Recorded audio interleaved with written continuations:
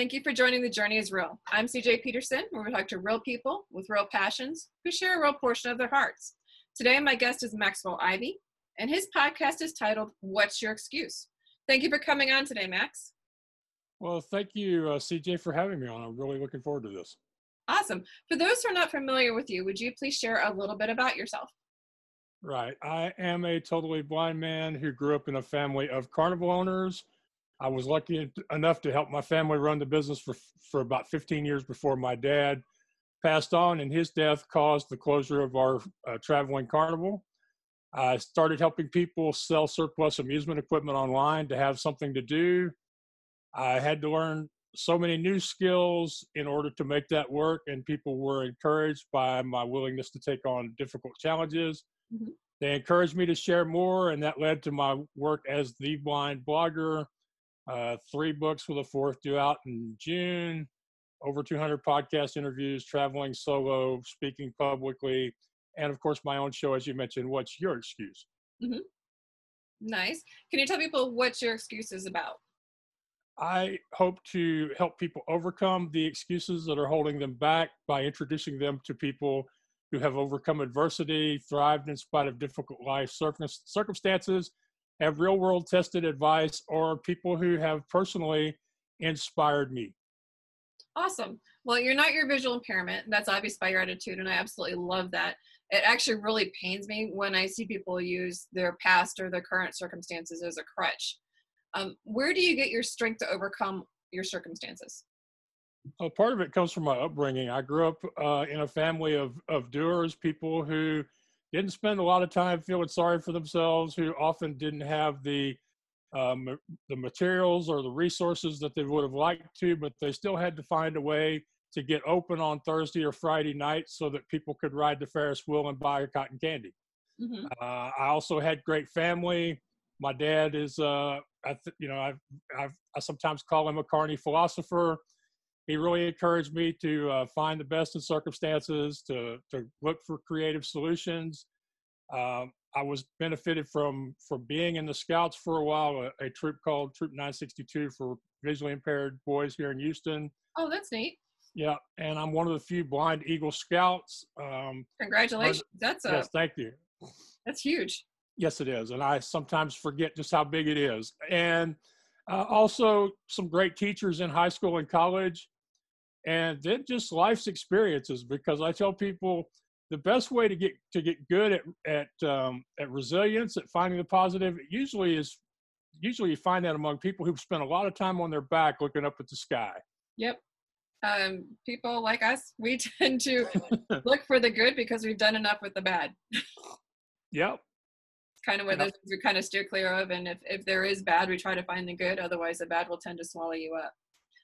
Life does toss us many challenges, and you've taken a lot of those challenges and you've used them to help others. Would you mind sharing a few of those stories with us? Well, let's see. In 2018, I had planned a speaking trip in Philadelphia, New York, and Pittsburgh. On the way to the second stop, I got sick. It turned out I wasn't able to promote my books or attract any new clients. So I found myself broke, sick, hoarse. People couldn't even understand me when I would try to talk to them, and almost homeless in New York City. But thanks to asking for help, thanks to having built up a community over years of people who had followed my story and become friends with me online, a great gentleman from California reached out and bought me a night in a hotel room, and a lady from San Antonio, Texas, of all places, bought the other half of my train ticket back home to Houston, Texas. And nice.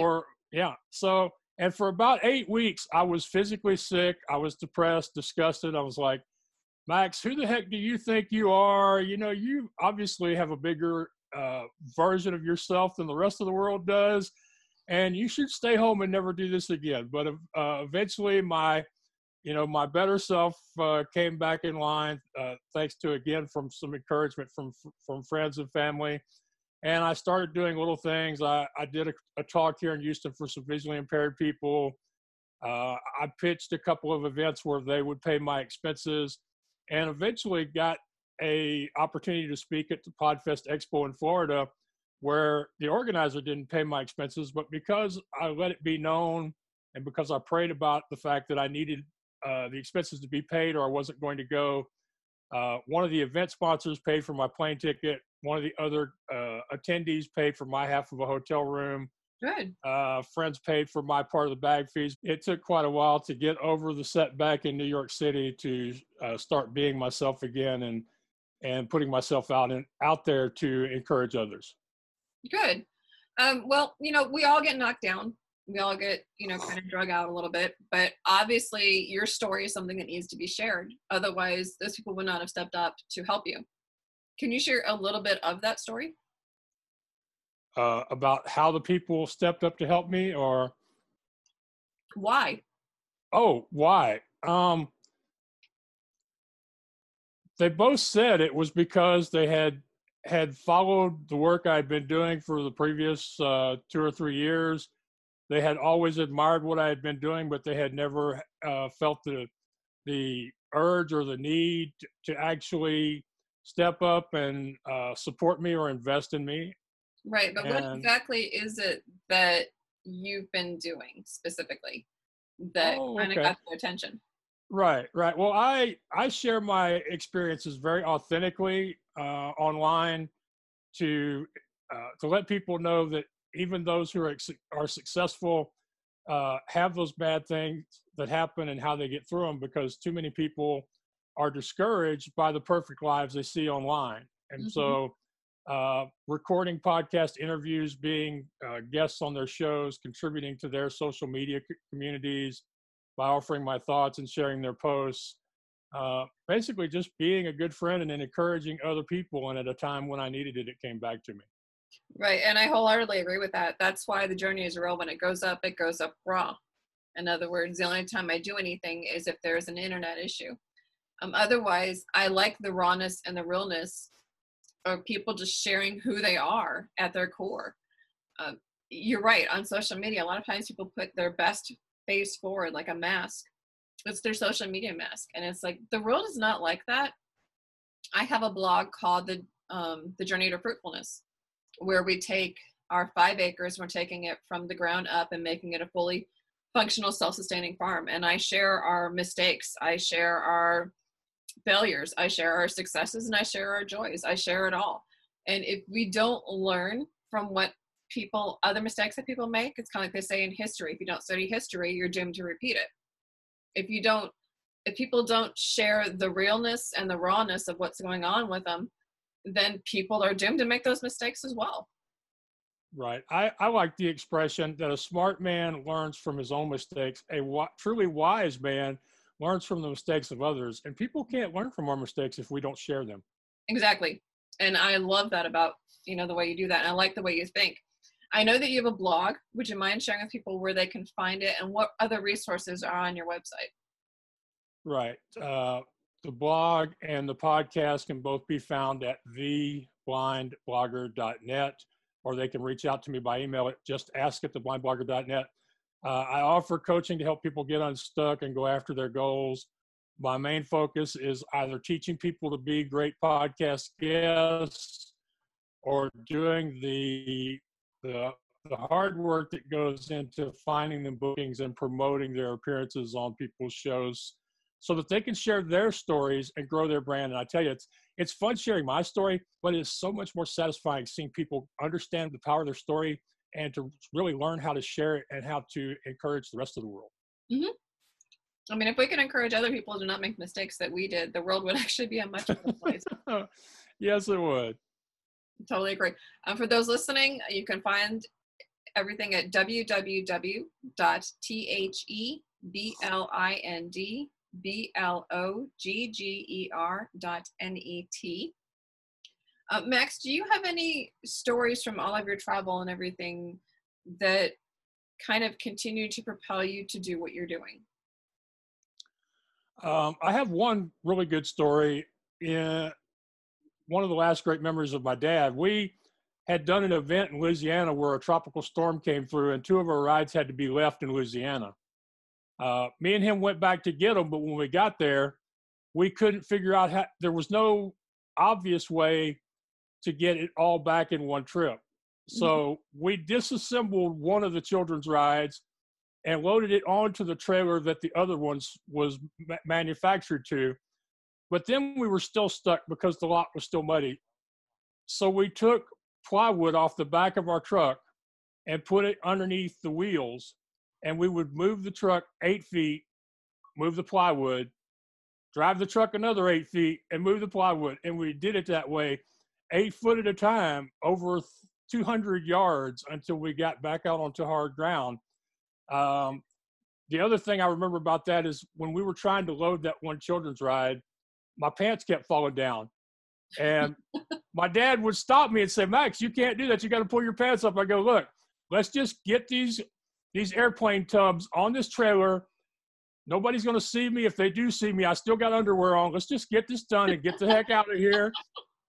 And you know, that was how my dad was raised. He was like, yeah, let's just do that. We'll just load this. He said, but when we get out of here, the first place I see, I'm going to buy you a pair of suspenders. Good for him. But you know, that was the way we did. And the one thing he taught me over and over again was we would do stuff like that, and people would ask us how, and my dad would just look at him and he'd smile and he'd go, what, did we have a choice? And I spent 15 years around a guy who always thought there was a way. He would always say, what, did we have a choice? And that can't help but rub off on you. Yeah, I mean, I always, like I said, I grew up Army brat, so we always come up with, the saying was always in the house, you come with solutions, not with problems. If you have a problem, you have to come with at least 3 solutions to it. Because the yeah buts, yeah but, you know, yeah but, I can't do that. Yeah but, that drives me crazy. Or my other... Oh, the yeah but. Yeah but. Yeah.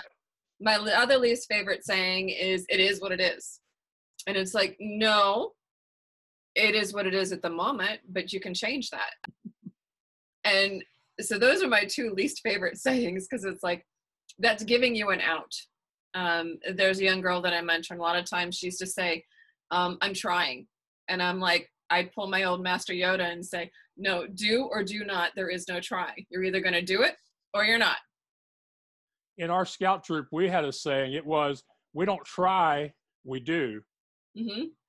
And that was before Yoda was a thing, I believe. It was 82. So no, Yoda was in the late 70s when the first came out. Okay, yeah, but I mean, but it does come down to decision. If you decide to find solutions, if you decide to be positive, if you decide to ask for help, if there is a choice, it really just comes down to what kind of person do you want to be, and what is your decision going to be more often than not. And me and you, we choose to decide to find solutions. Exactly. I mean, if you don't, you can find an excuse for everything. You can find the bad in everything. And sometimes I tell people, change your glasses. In other words, change your perspective. You've got really crappy glasses on. Take them off and put on a new pair. You don't have to look through the rose tinted rainbow glasses all the time, but you can still find the good in something, somewhere, everywhere. You just got to train yourself to do that. We've been trained to look at the negative. We've been trained with the news media. We've been trained to find all of the bad, and it's like, no, find the good. In the middle of all this COVID crud.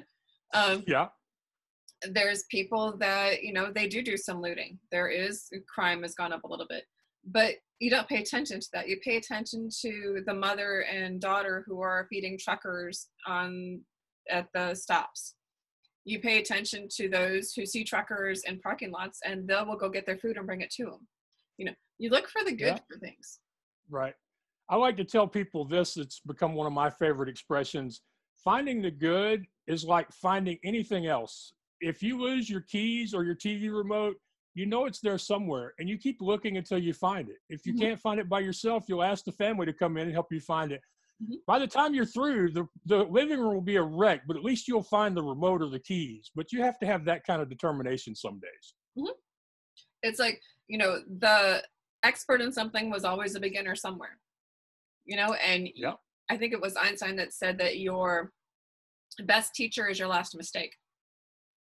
That sounds like him, and that's a perfect saying if there is one. Yeah, I mean, you got to learn from what you've done. You got to just go for it. We have an apiary, which is bees. We could sit there and do studies for years and years and years and study the bees and never do anything about it. But we're like, nope, we're just going to jump in with both feet because that's just how we are. And we are also those type of people who, if there's going to have something go wrong, it's going to go wrong.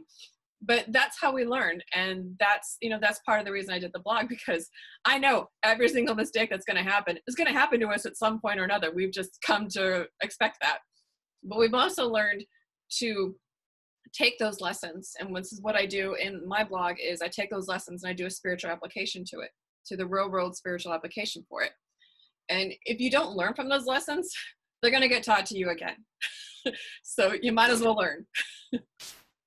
Yeah, that is so true. And sadly, the most important lessons are the ones that most of us have to learn more than once. Unfortunately, yes. So, well, you've been such a pleasure to talk to, and I thank you so much for coming on today, Max. Well, I appreciate so much you having me, and I'm just amazed at how quickly the time has gone, and I've just, it's just hard to believe this is over. Yeah, we have just a few more minutes. If you want to add, anything in the last few minutes, now's your time. Right. I would say if there's one thing, never be afraid to ask, because when you refuse to ask, you rob the other person of the joy they would have received from helping you. And I hope that by putting the focus on the other person, more of the people listening to us will reach out to their friends, their family, their neighbors, the strangers online and say, I need help. And then once they get the help, actually implement it, take action, and grow, because we aren't meant to do this by ourselves. We have much more fun, and we can accomplish so much more quickly if we will invite other people along on our journey. Amen. I love that. Another thing to remember is that if you're feeling down, the best way to bring yourself up is to bring somebody else up. And when you bless others, you're in essence blessing yourself, and you're bringing yourself up with them. And so that's kind of another thought to keep in mind. Again, for those who are looking for Maxwell Ivey, you can be found at www.theblindblogger.net. That's www.theblindblogger.net. Thank you so much for coming today, Max, and thank you all for listening to The Journey is Real, where we talk to real people with real passions who share a real portion of their hearts. I'm CJ Peterson of cjpetersonwrites.com. Until next time.